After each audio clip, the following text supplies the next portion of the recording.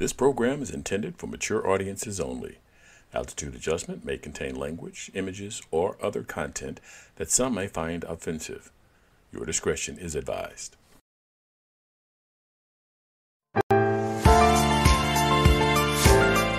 Welcome to Altitude Adjustment. Good afternoon. It is 2:02 p.m. Central Time. I'm Leon Davis, and you're listening to Altitude Adjustment, the twice-a-week podcast about people, politics, and professions. And I'm welcoming John and Eileen Connery to join us this afternoon. Good afternoon. Good afternoon. I kept thinking something's not right. Something's not right. And here's the note I normally leave myself to make sure that I check those audios to make sure it's on so that we don't do this. And then I guess all of the in getting everything done, I kind of spaced that out. So I apologize. We are now on track, so people can hear sound. I apologize to anyone that was sitting there thinking that their hearing was gone. It's fine.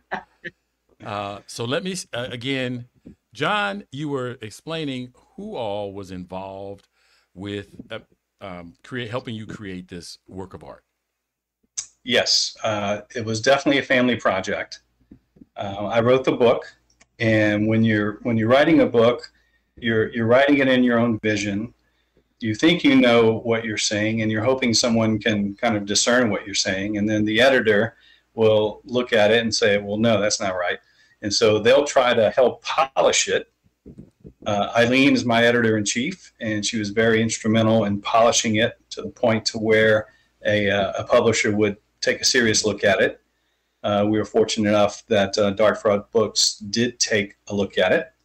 Once they decided to work with us, then it went into a different level, and Eileen worked hand in hand with their editor, and they collectively, we got it to where we think it's a very good read. My daughter assisted with the design of the book, of the cover of the book. She also did a drawing, which is in the book, and it heads each chapter. It's the house where Prudence and Theo live. And she did a fantastic job. She went through several different drafts. We're very, very proud of her, of what she did. And then Eileen's cousin took the photographs of me that's on the back of the book. He's a professional photographer in Louisiana. Brian Biamonte is his name. And we went to the Evangeline Oak in St. Martinville, Louisiana. And my father is from St. Martinville. And the Evangeline Oak is a world-famous landmark. We had a fantastic time there. He did some really good shots. He made me look better than I am. Impossible. Impossible. No. So those are the main players in the family who did this. My son also was reviewing it during the course, and he would give me some pointers as to what a younger audience might want. That's it. I mean. So, Leonard, didn't you mention that there was a nephew or a cousin that was also involved? No? Okay. I'm sorry? My cousin, it was my cousin who was the photographer for his headshot. Yeah, okay.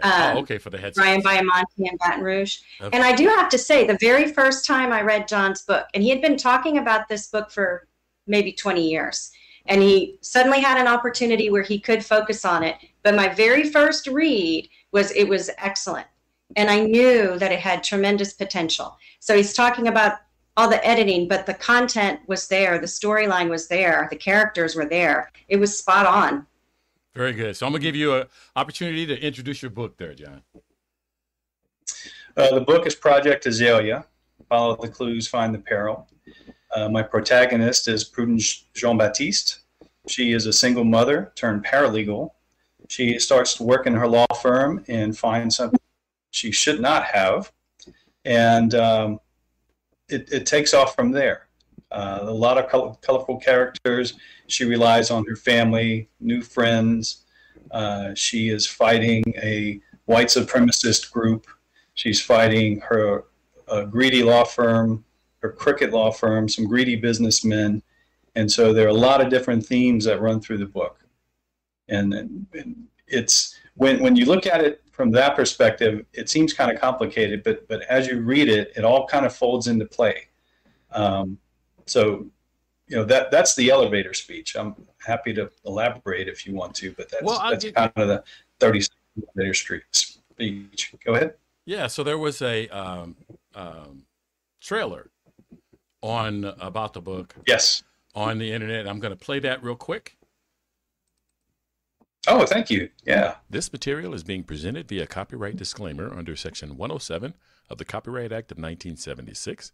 Allowance is made for fair use for purposes such as criticism, comment, new reporting, teaching, scholarship, education, and research. Fair use is a use permitted by copyright statute that otherwise might be infringing.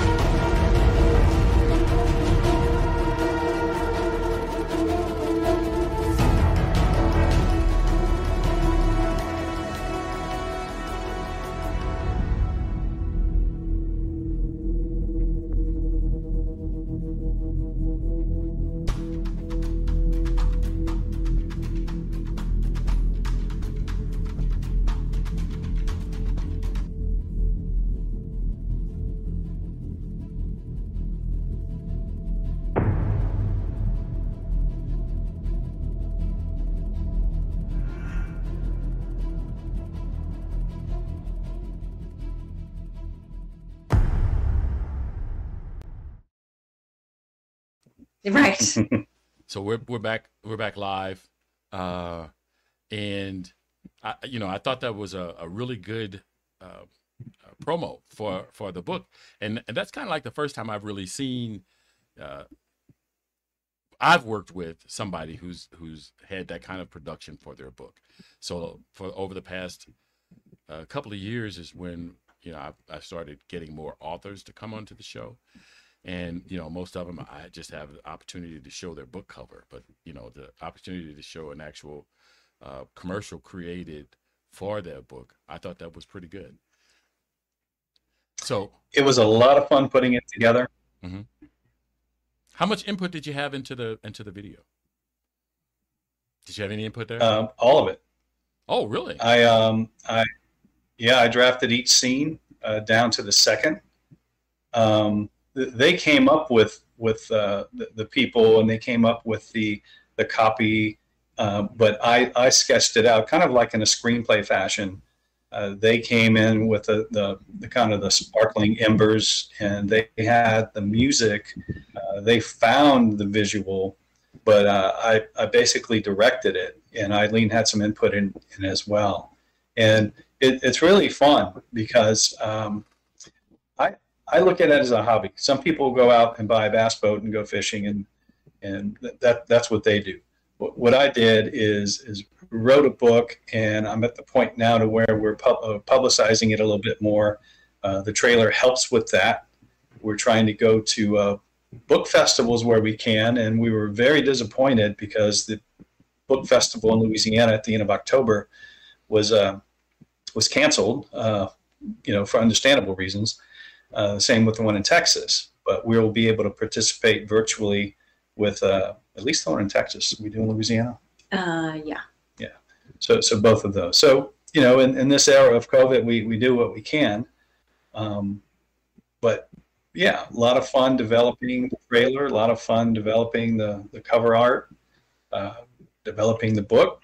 It's not it's not pleasant all the time. There's a lot of fits and starts, but I think the final product is worth it. Okay. So do you think that that this is going to be a new family business where you're going to get into creating your own, movie scenes and shorts and stuff, maybe even turn your book into a movie? Is that I have a friend of mine early on in the writing of this. I wanted some honest feedback, and I sent it to him. And he's the kind of guy that would tell me to go bury it in the yard, never to be seen again. And the first words out of his mouth was, "My wife wants to see the movie." So, I would really like a second career. It would be fun to write a screenplay, to develop a movie, to write sequels. And I developed Prudence in such a way to where she can grow as a character. And so I think that would be fun. I've already kind of started conceptualizing what a sequel might look like and jotted some notes down. And so I've got some ideas where I want to take her. And I do want to write another book. It's just full-time parenting and work and all those things kind of get in the way. And now that we're empty nesters, we might have some more time to do that. But, with a full-time job, it's really difficult to sit down and have that focused time and the energy to do it. But you've started. But I started. He did start the second book. Yeah. Okay. Do you have a question, Leonard? I'm getting ahead of myself. I was just sitting here and I was watching the trailer for the book. And we normally don't think of books having trailers. There's normally a movie. But I'm sitting here watching this and I'm thinking to myself, okay, I definitely want to read the book because by nature I'm a reader. For Leon and I, our mother was an avid reader. Our father was an avid reader. Mm-hmm. So I think we both kind of picked up that habit. But I'm sitting here thinking, okay, when is the movie coming out? I think it would make an excellent movie. Not soon enough. I think it would, and I'm having thoughts back to the movie The Firm with Tom Cruise. Mm-hmm. And I'm like, okay, this could be that. But, New Orleans is a city. And I'm assuming it's set in New Orleans, right? It is. And New Orleans is a city that, like you said, amongst the voodoo, amongst the mystery, New Orleans is a city. When you think of New Orleans, you think of all that. And it's just, when I think of our world today, we talk about greed and corruption, as you talked about in the trailer. Do you have a question? And that's what our world a lot of it is. No, I was just making comments. I didn't have a question. Okay. I was just making comments about that when seeing that trailer. Well, and just thinking about your book. Okay. His question was, when's the movie coming out? Right. Oh, okay. So Eileen, are you possibly going to write a book? Did you, since you've seen the book writing process, do you have a book in you? Actually, I started a book when I was 12. Okay. Believe it or not, handwritten when I was 12 years old, of course, and I never finished it. It's about 4 chapters, very 12-year-old like. Okay. But I still have it. I still have the handwritten pages, and I've transcribed it.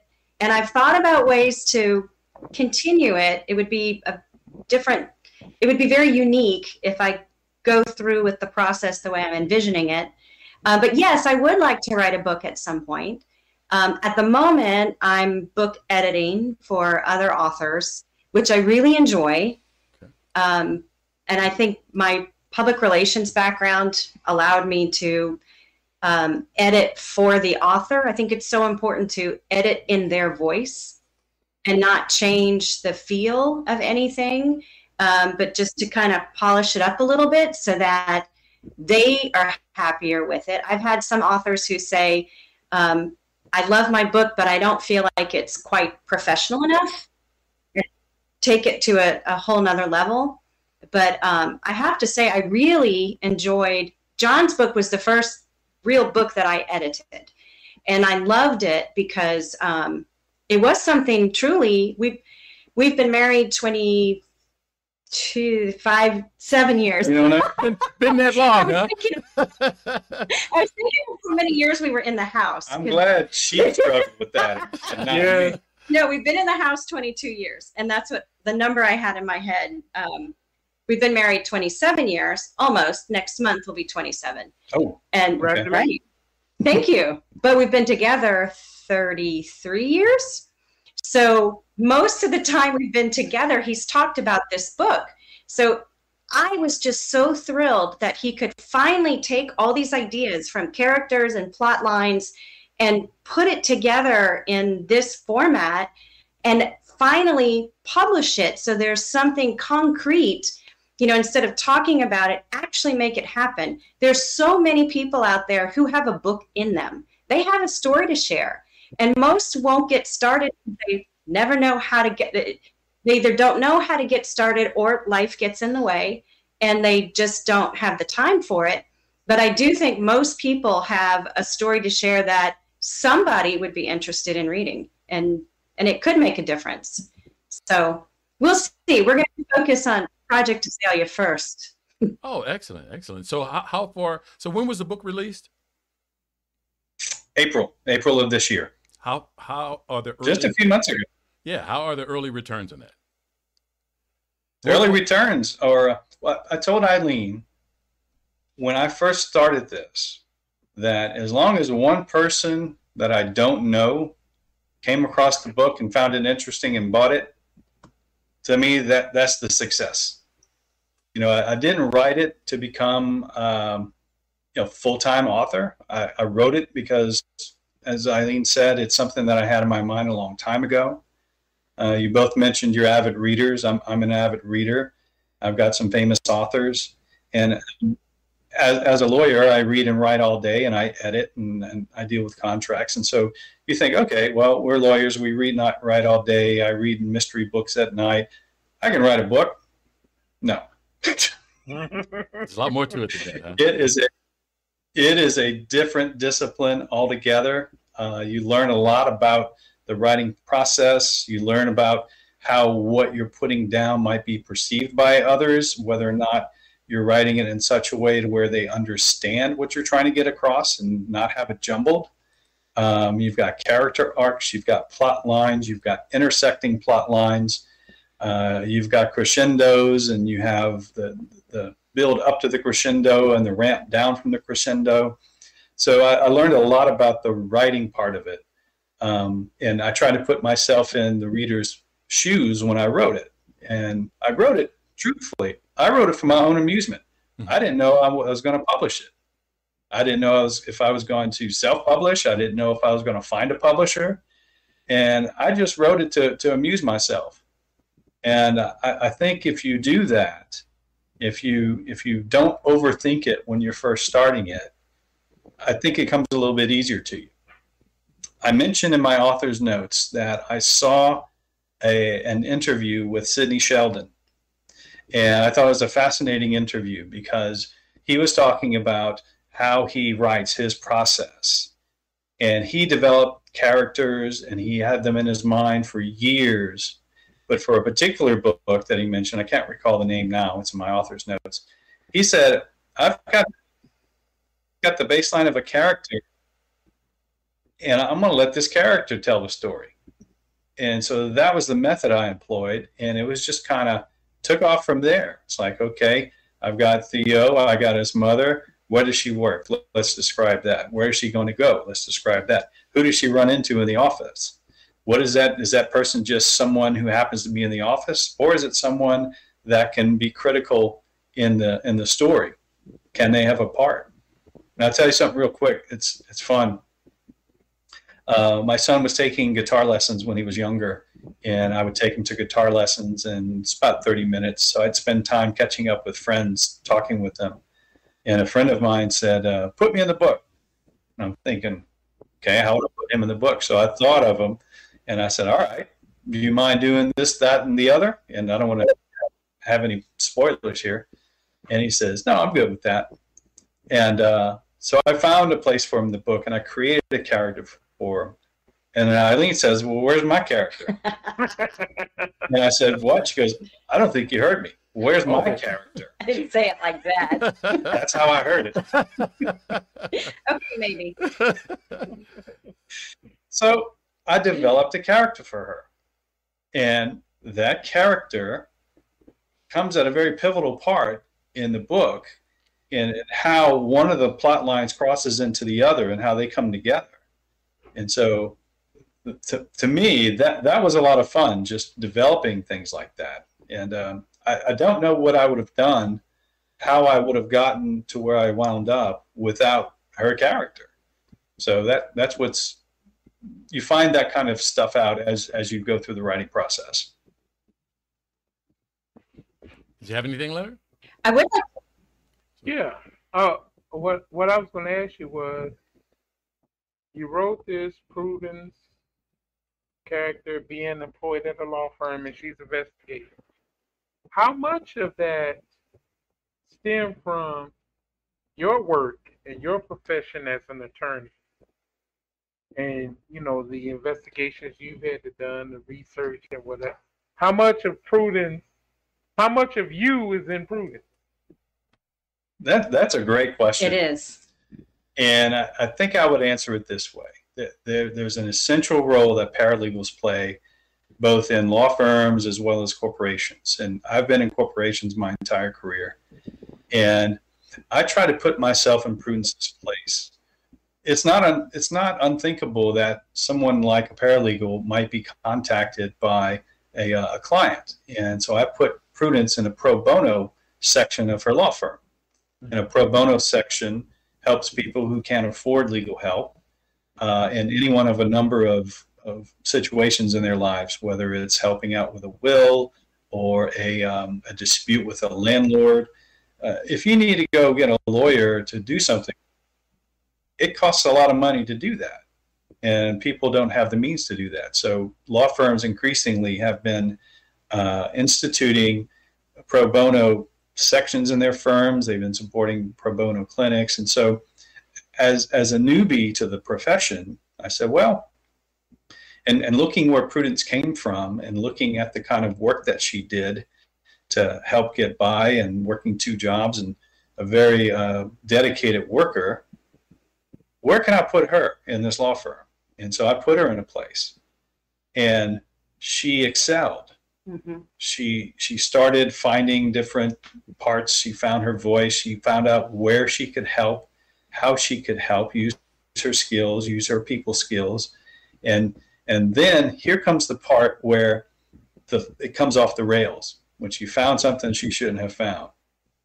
And she's a fish out of water. She doesn't know what to do. And so that was part. So that part has got nothing to do with her as a paralegal. It's got everything to do with her as a person who is in a place of employment, who finds something and she doesn't know what to do. She wants to do the right thing. She wants to investigate. So I suppose the investigatory part of that story could come from the legal profession, because what you're trying to do as a lawyer is you're trying to find all the pieces to the puzzle and put it together, whether that's a contract or whether that's a trial. You question, you ask. You have to ask the right questions to get the right information so we can prosecute our position, whether that's a business position or whether that's a legal position in a firm, in a litigation setting. Mm-hmm. So that part, the discipline that a paralegal would have to go through in helping the lawyer find the right information, that part I think is true to life. Would a paralegal find something like this and do what Prudence did? I don't know. Maybe that's happened before, but I just made it up. That's what I love about fiction. Okay. So when you finally decided to put the book, I mean, I'm guessing in your mind there was a time of period where you're thinking about this character and what might happen. What other kind of influences did you maybe have that helped you to determine that this was going to be a book?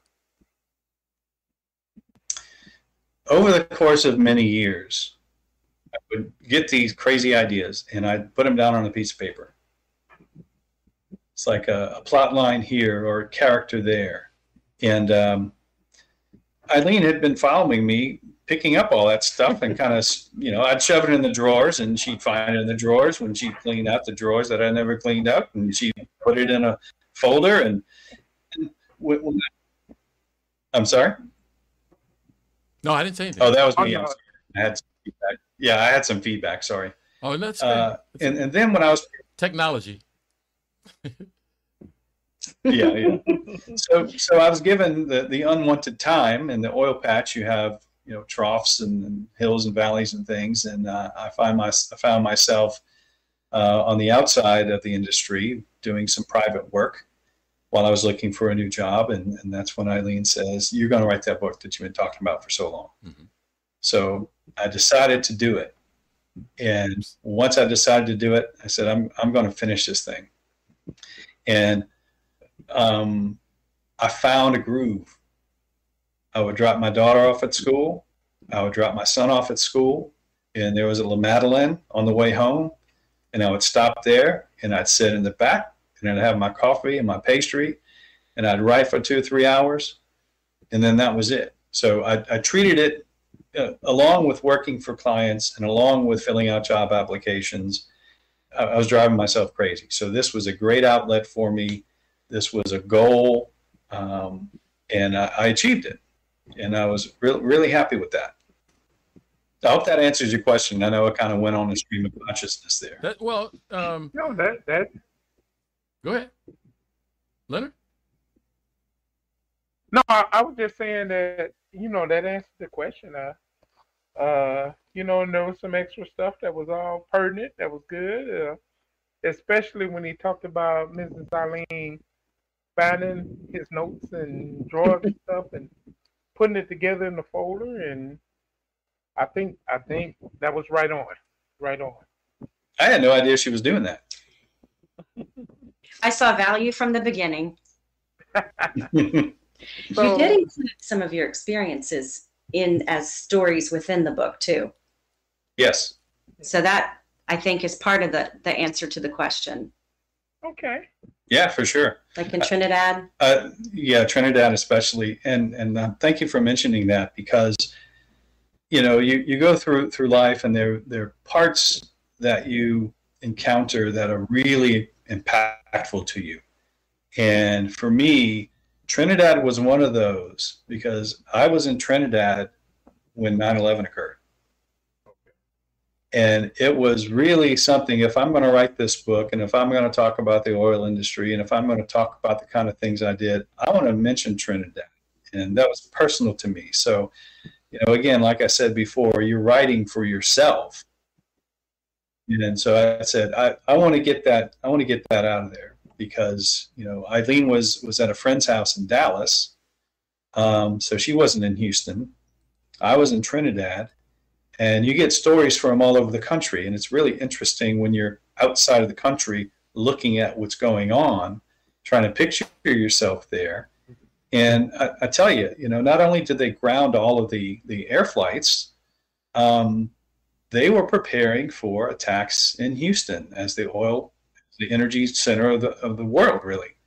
And what are we going to do? Are we going to protect? Is something going to happen to our refineries? Is something going to happen to downtown? Nobody in the world knew what was going to happen next. And just kind of even putting yourself in that position from the outside looking in was really impactful. So I said, I got to mention Trinidad in this. Now, the character that mentions Trinidad, you're going to have to find out who he is, because he is a fun character I came up with. My dad said he's a psychopath, and he is. He is, but he's mission focused. He's not a racist. He's not a greedy businessman. He's just you tell him what to do, and he'll go do it. He's a dog on a leash, and you let him off that leash, and you don't know where he's going to go. So I guess that's me in some respect. I think I have a little bit of myself in all the characters, but yeah, Trinidad is mentioned a few times, and that was really important for me to kind of mention that. So, as your profession as a lawyer, working in the oil and gas industry, How did you come up upon that, being what you did professionally as opposed to being a defense attorney or a prosecutor, for example? How did I wind up where I was? That's the question, right? How did it happen? When I was in law school, I was very interested in international law. I spent a summer in Cambridge, England. I went to a university at Cambridge and did some courses, and it fascinated me. And so I was thinking, well, maybe I'll go into the government. Maybe I'll go into the State Department. And how fascinating would it be to negotiate a treaty with another country and write that treaty up and get it? And then what happened? You hear it all the time. A funny thing happened along the way. Mm-hmm. Funny thing happened along the way. I went to a friend's house, and the only thing I knew about his father was that he was a lawyer in New Orleans. So he asks me, what are you doing right now? What are you working on? And I told him, I said, well, I'm not law review, but I am on moot court, and I am dealing with some side organizations like the International Law Society. And then he said, do you have time to do a project? And I said, sure. So he gives me the address, and come to find out, he's the general counsel of a Fortune 500 company at the time. I had no idea. So if you look in the book and you see Prudence coming to the tower the first time on the streetcar and looking at the lobby, here I am in my early 20s. That's me. Prudence is me that particular day. I'm like, what is all this? And then someone says, oh, Mr. Connery, we've been expecting you. And I'm like, who the hell? Where's Mr. Connery? Is my dad behind me or something? Who's Mr. Connery? I'm just a 22-year-old knucklehead. And McDermott is a company that is what's called an upstream services. They lay pipeline offshore. They build structures that go offshore. It's a very, very intricate engineering company as well. And that's how I fell into the oil and gas industry. And I've been there ever since. And I tell you one thing, when you're starting your career like that, and my colleagues were the same way when they're getting to their law firms and they're getting into their corporations that they might go into as well. You get very academic and cerebral, and you want to win the point. I'm negotiating against you, and I've got this particular clause I want. I've got this particular position I want, and my goal is to beat you. Well, I started working at the fabrication yard in Morgan City, Louisiana. Still as an attorney, we decided to put some support down there. And one day I was looking outside, seeing all these massive structures being built. And I said, I'm going about this all wrong. The goal is getting the job. The goal is not winning a contractual point. Let's look at trying to how we can get this contract under signature. Because once we do that, there are 2,000 people in Louisiana that just got work for another 2 years. They're in the fabrication yard with welding torches, and they're not on the shrimp boats out in the Gulf. Sure. In fact, in Morgan City, Louisiana, there is a festival every year called the Shrimp and Petroleum Festival, because you're either out on the salt or you're working in the fab yard. So that's when it kind of struck me. Let's take a pragmatic approach. Let's protect the company as best we can, but let's not worry about winning every single point along the way and getting mad when you don't. So that part was very satisfying too, because it was at that part that I said, look, we're going to help business. We're there to support the business, to help the business, but we're also there to protect the company's interests. So let's find that balance. Hopefully that answers your question. Sure. Yeah. Would I be correct in saying or in asking you, although you worked in the oil and gas industry, you never worked for one of the big oil companies, you worked on more of the support services side of it, the pipeline, the building the oil rigs and what have you? That's correct. I've spent the entire time on what's called the services sector. Okay. And I worked with the fabrication companies. I worked with drilling companies. diving companies.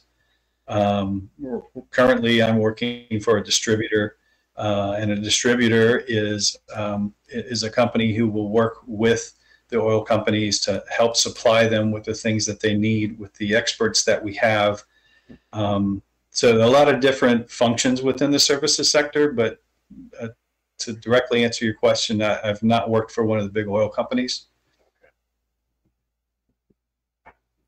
At one point, it might have been nice to do it, but I kind of like where I am, helping them out. Okay. So there were Now you. So there were, you had mentioned that there were some what did you call them? Misconceptions about the oil and gas industry. And so give me a little bit of flavor as far as, what do you see as misconceptions about the oil and gas? Greed for greed's sake. It's not like that at all. And I've been anticipating the question because we talked about it before and things that you might want to touch on. And I'll go off on a little tangent here. And the first part of that tangent was, and we have, political decisions being made. The pipeline that was canceled as soon as President Biden was inaugurated. You look at it from one section, you say, okay, there are people that work directly for Keystone, who work directly on that pipeline. But what we don't see and what we don't consider is all of the different businesses that support the people who worked on that pipeline. So you have a company that it's a restaurant, it's a breakfast place, it's where the people go to eat and socialize and talk about the day and get ready for their work. And all of a sudden, their restaurant has to close. Nobody's there. And so the restaurant closes, and that means the distributor that brings the coffee and the eggs and all the food, that distributor doesn't have another customer. So when the distributor contracts, the distributor has to shrink its workforce, and they may have to close down certain parts of their business. So it's the knock-on effect, and it's all about going to work. We all want to go to work. It's all about feeding your family. And so it's not, I think more consideration needs to be given to all of the things that make up that little ecosystem of work. And yes, at the top is the oil company. And I've worked with people in oil companies, and they're good people. And, I've been hand in hand with them throughout my entire career. They're professionals. They want to do the right thing. They're engineers. They're builders. So I think that's some of the misconceptions is the actual people that you work with on a day-to-day basis are just like you and me. They're people. They want to go to work. They want to support their families. So I get misconceptions. Go ahead. I get what you're saying. But the other side of the issue, I think, is if you have an industry that's polluting the oceans, that's polluting all the waterways, that's tearing up land, that's possibly creating earthquakes in areas because of its activity, how do you justify the industry just because of the ancillary jobs that are created by that industry? I think you justify the industry by looking at our daily lives. The things that we do require petroleum. They require plastic. They require a lot of the things. Now to justify pollution and destruction of property, I don't think there's really a justification for that. And so it's really a dichotomy. It's really opposing forces. How do we responsibly get the things that we need? Now, I'm on the services side, so I don't see a lot of that. The things that you're talking about, I don't have visibility to it. But it's finding that balance. It's a fair point. Do you have a question, Leonard? Yeah. following up on what Leon just discussed with you, there have been many of times, I guess, that the big oil companies, the big oil industry, has worked actively to kill legislation that would address some of these issues, climate legislation. And they'll come out and say, oh, yeah, we're for responsible environment, responsible change. But they work behind the scenes to kill that legislation. How much, according to your knowledge, does the support industries work with them to keep their ancillary employment going on? Or do they, as far as you know, work with the big oil companies to kill this climate legislation that's happened? Leonard, I'm very happy to say that to my knowledge, I haven't seen that part of the industry. It's there. I think we all know it's there to some degree, and I wouldn't cast aspersions on things that I don't know about. But what I do know about is while working in the services companies that I've worked with, we have treated things on a transactional level. Every industry has its element of lobbyists, and they have self-interests, and they try to get things to go the way that they wanted to go. But I've been very fortunate that I haven't been on that side of the table. I haven't had involvement with that. The involvement that I have had was on the, let's call it, project side. If you've got a pipeline project off the coast of Ghana, if you have a ship that you need to build in Korea, those are the kind of things that I worked on. And again, I'm very happy that I have not been on that other side. So I wouldn't even begin to speak to that because I don't have knowledge of that. Sure. Just for a follow-up question in that sort of vein,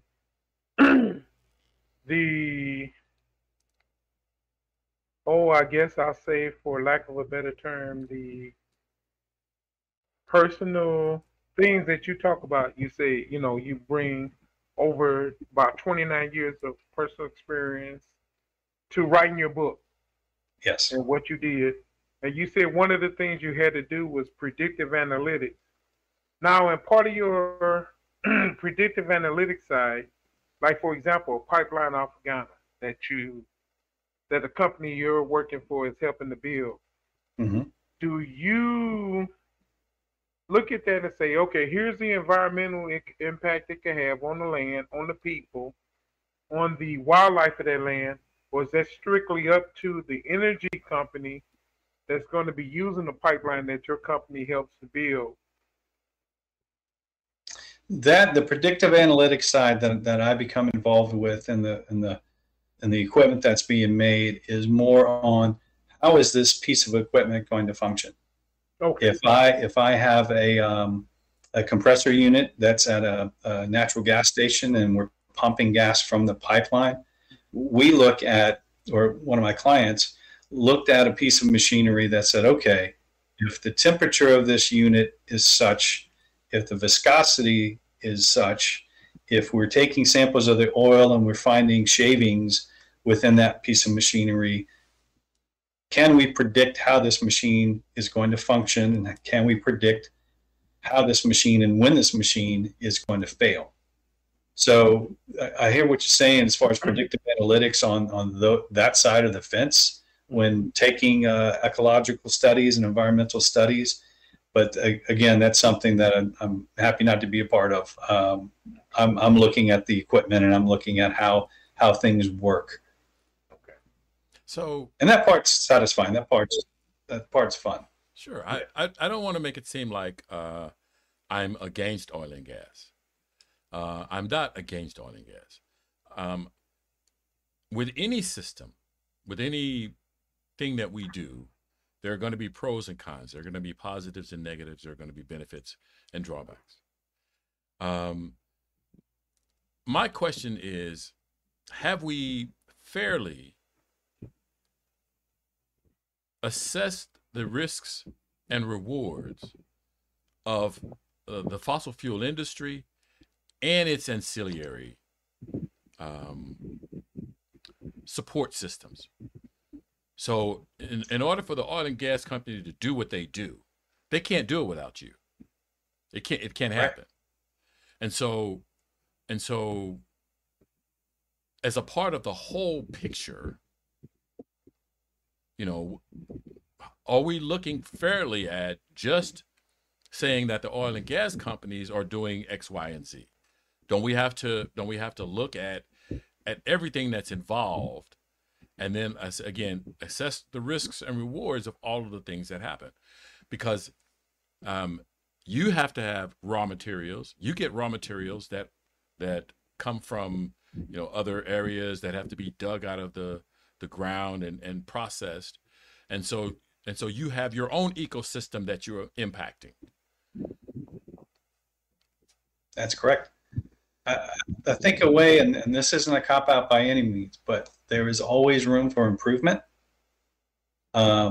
Everybody plays their part, and I think you had a great example. I was involved in manufacturing for many years, and we manufactured any one of a number of pieces of oil field equipment, and one is a valve. And one thing to consider is anytime you want to get a gas or a liquid, whether it's an inert gas, whether it's a gas that goes through a hospital, whether it's a gas that goes to a pipeline, it's got to go through a valve. Period. You can't have water, you can't have liquid, you can't have gas to go from here to there without a valve. So you've got to make that valve. How do you make that valve? Well, you make it with steel. How do you get the steel? Like you said, you hit the nail right on the head. You got to get the steel from somewhere. They've got to mine the steel. They've got to mine the ore. Then you've got to forge it. You've got to get the raw steel and turn it into something else that the manufacturer can then use to put all the pieces and all the parts in. And then you've got the finished product. You've got the valve, and you give it to the person who's going to use that valve. Could be an oil company, could be a drilling company, could be a hospital. You make valves for waterworks. So, anytime you want to open up the tap, a valve is involved, a pipe is involved. So should due consideration be given in finding that balance between how we protect ourselves, how we protect the earth, how we protect the water systems? Due consideration definitely should be given. I don't know how you do that, how you make that better. There's room for improvement in everything you do. But the reality is the things that are done are necessary for lots of different reasons. How do we come to that balance? How do we look at that risk reward? Mm-hmm. Did you have something, Leonard? Well, I was just thinking back, kind of off the subject a little bit, just going back to something you said earlier about your time in Trinidad, and you were in Trinidad when 911 happened. I'm a retired firefighter. And I was a firefighter at the time of 911 in St. Louis, Missouri.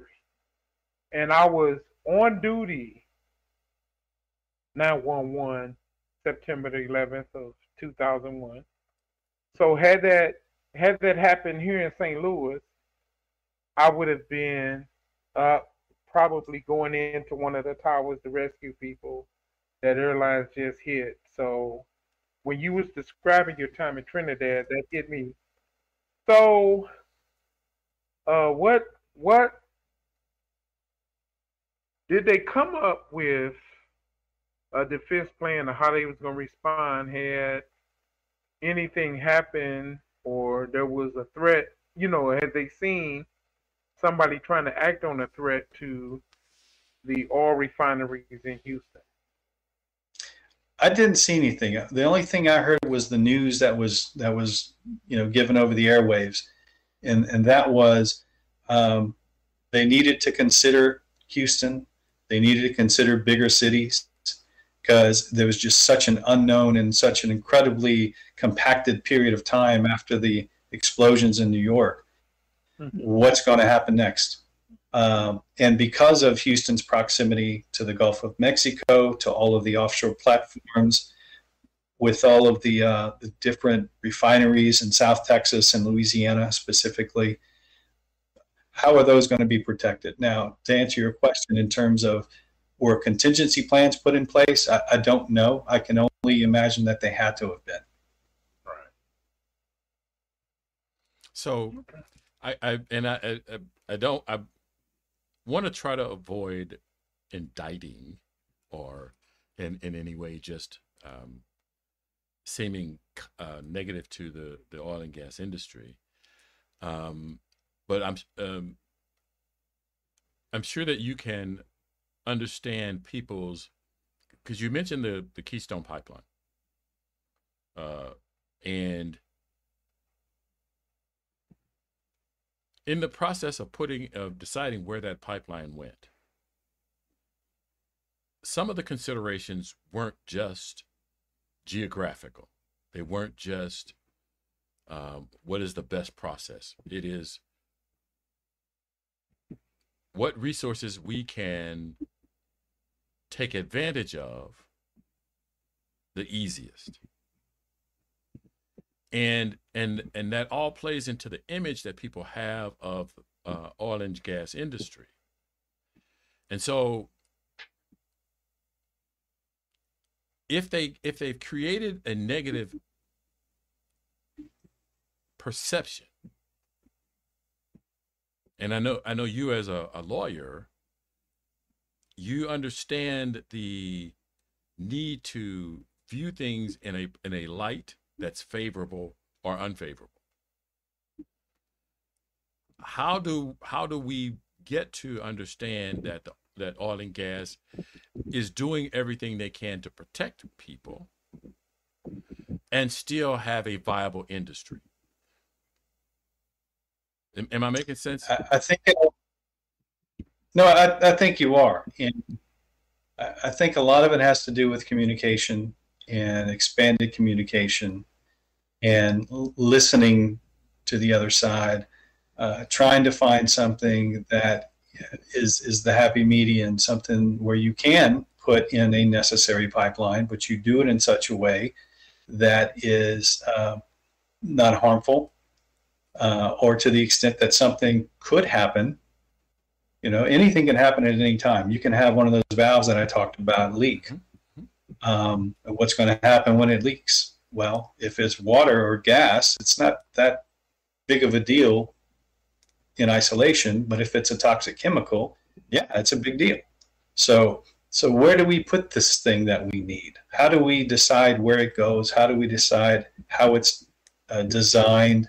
You need to do it in such a way where it is effective, efficient, and responsible. And there's a lot of room for communication there. And how do you do that? How do you shape policy for that? How do you shape business and have the business ecosystem structured such that you can actually do what you need to do? I don't think there's any one answer. Okay. So what I don't want to do then is end on a too serious note. So we will get back to, I do appreciate you coming on and allowing me to at least explore some of the ideas I have about, the oil and gas industry. I did not, so when I normally look at the oil and gas industry, I see it as one big animal. And you're pointing out it's not one big animal. It's a lot of, it's a head with arms, legs, and everything else that goes with it. And so that's right. And so the thing then becomes, so if I have that impression, and many people seem to have that impression, because you very seldom hear people talk about, so with the oil leak that happened in the Gulf, they didn't spend a lot of time on who made the valve. They talked about who made the valve, but they didn't spend, it wasn't it wasn't a lot about that. It was they're blaming the oil industry for the valve, and the oil industry didn't make the valve. They bought the valve from somebody else, and then they had et cetera, et cetera, et cetera.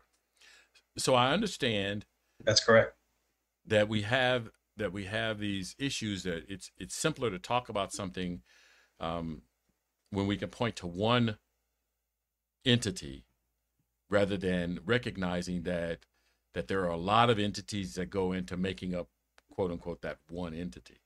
So hopefully we can find a way to have the conversation and get us to a place where, like Leonard mentioned,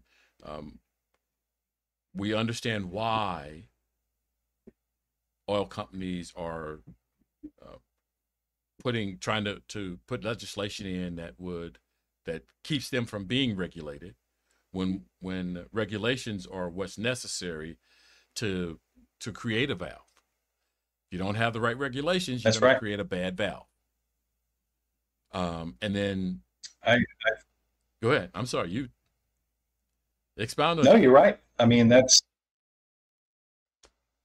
and again, you look behind the curtain a little bit, and the BP Deepwater Horizon disaster was a really, it brought the oil industry front and center on our TVs.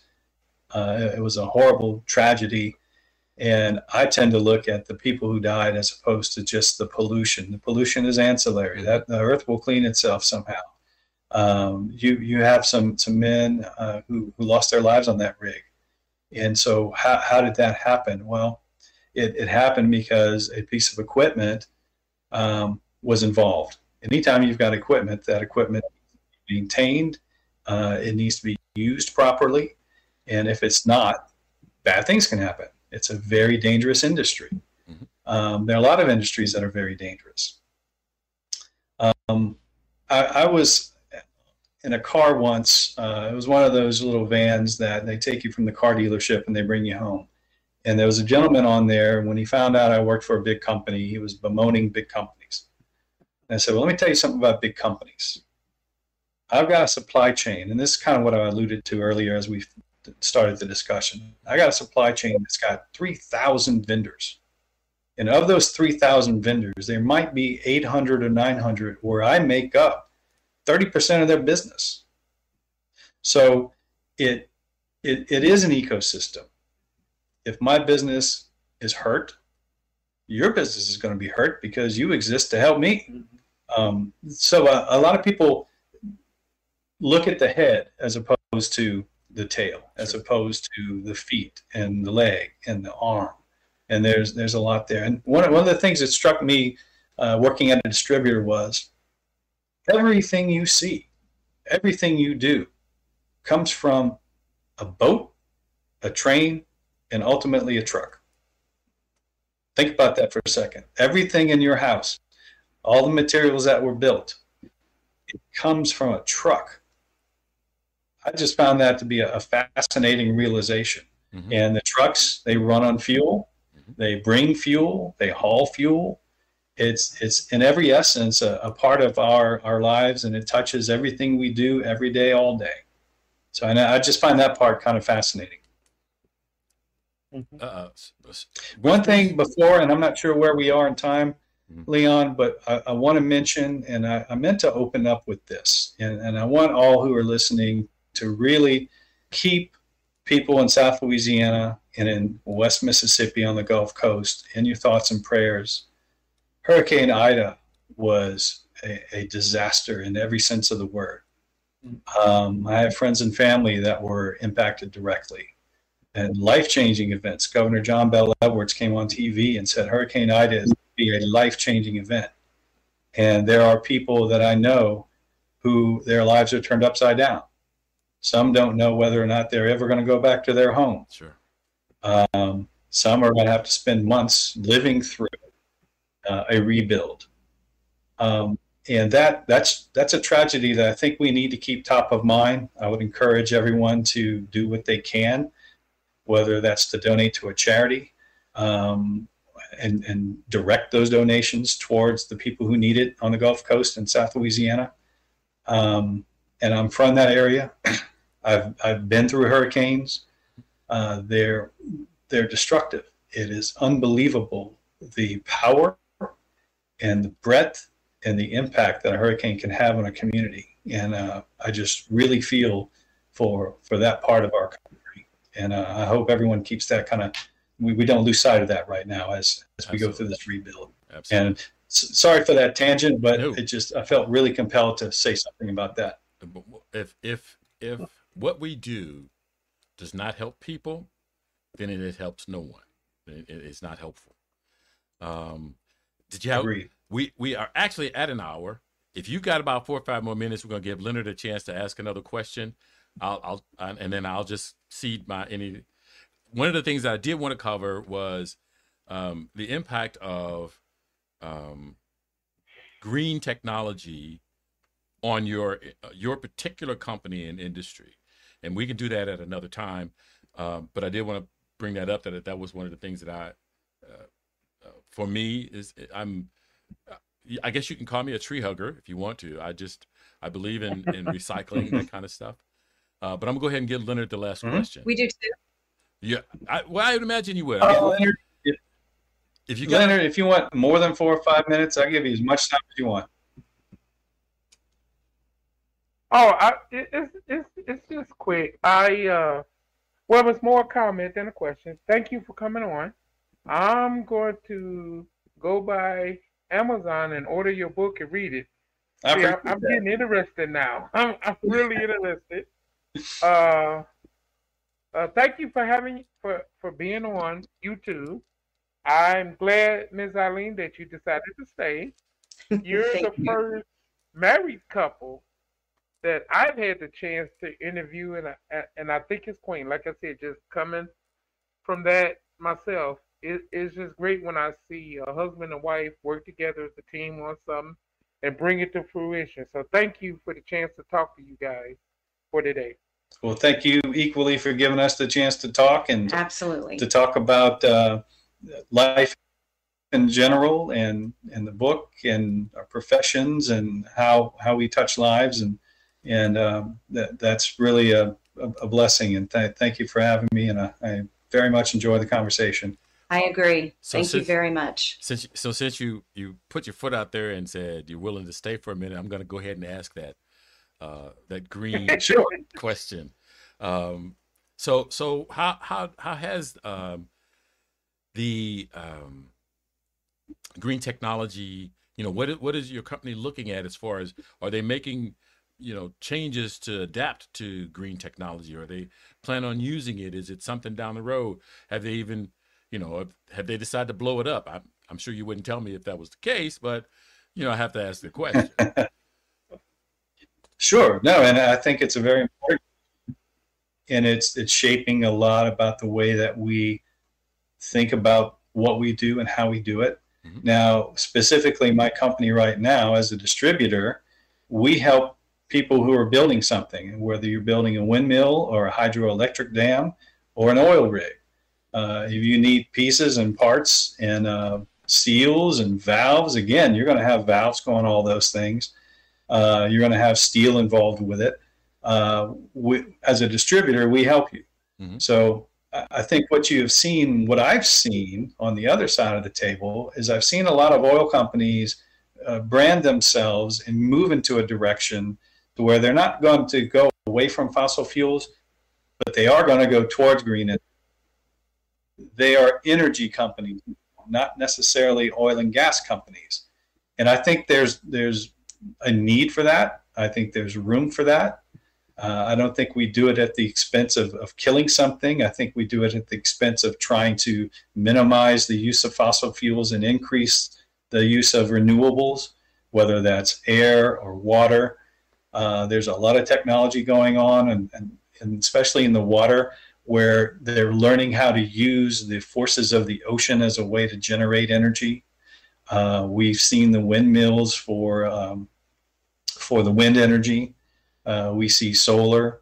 And so I think all companies are looking at ways we can increase that while at the same time trying to do the things that they currently do in a more responsible fashion. So I love environment. Everyone wants to have their lands clean and their water clean. We all do. I think if we find opportunities for investment and we find opportunities for creativity, within the math and science realm, which this country really needs to step it up as far as our children and engineers and math and things like that. The more innovation you have and the more educated we are, the more we can explore those technologies and bring them to the marketplace. You've got to have a consumer in order to have the market. So, no, I appreciate that question, and I think there's room for that as a growing industry while we lessen our hold on the fossil fuel industry. Very good. One more look at the book. The book is Project Azalea. Follow the clues, find the peril. I'm sure that it's going to be a read. Leonard maybe somewhere down the road will give his review of it once he's read the book. I want to thank both you, John and Eileen, for coming on the show and putting up with our questions. It has been a pleasure talking to you. My pleasure as well, and I really enjoyed it, and hope to stay in touch with you guys. And Leonard, I really want to know what you think about the book, because it's very intricate. It hits a lot of topics, a lot of topical topics, and please leave your review after you've had a chance to read it. Will do. Thank you very much. Will do. So thank you for allowing me to sit here with John. I really appreciate it. I'll be perfectly honest with you. I wanted you to stay, but I did not want to say anything, and I wanted to get in the middle of that conversation. I said, I'm glad you did. It was a pleasure. Well, when he responded for, being a guest on the show, he included you as a guest, and I get busy and I do so many things that I had forgotten. And then he mentioned it again. Is it okay if my wife comes on? Absolutely, bring her on. And I wish we had more of an opportunity to probe your mind, but we'll have to do that on the second book. Sounds great. Sounds good. All righty, everybody. It's a date. It's excellent. So thank you very much. You guys stay safe. And we will be back next week. Thank you. Bye now. All righty. Have a good day. Close this episode of Altitude Adjustment, and thank you for listening. This podcast is streamed live on YouTube and Twitch.tv and is designed for listener interaction. Visit the website, thelionsdenstl.wixsite.com/home to join the discussion. The audio version of Altitude Adjustment is available where you get your podcasts, including Stitcher.com, the iTunes Store, and the Google Play Music Store, to name a few. Remember that the internet is powered by your likes, shares, and comments.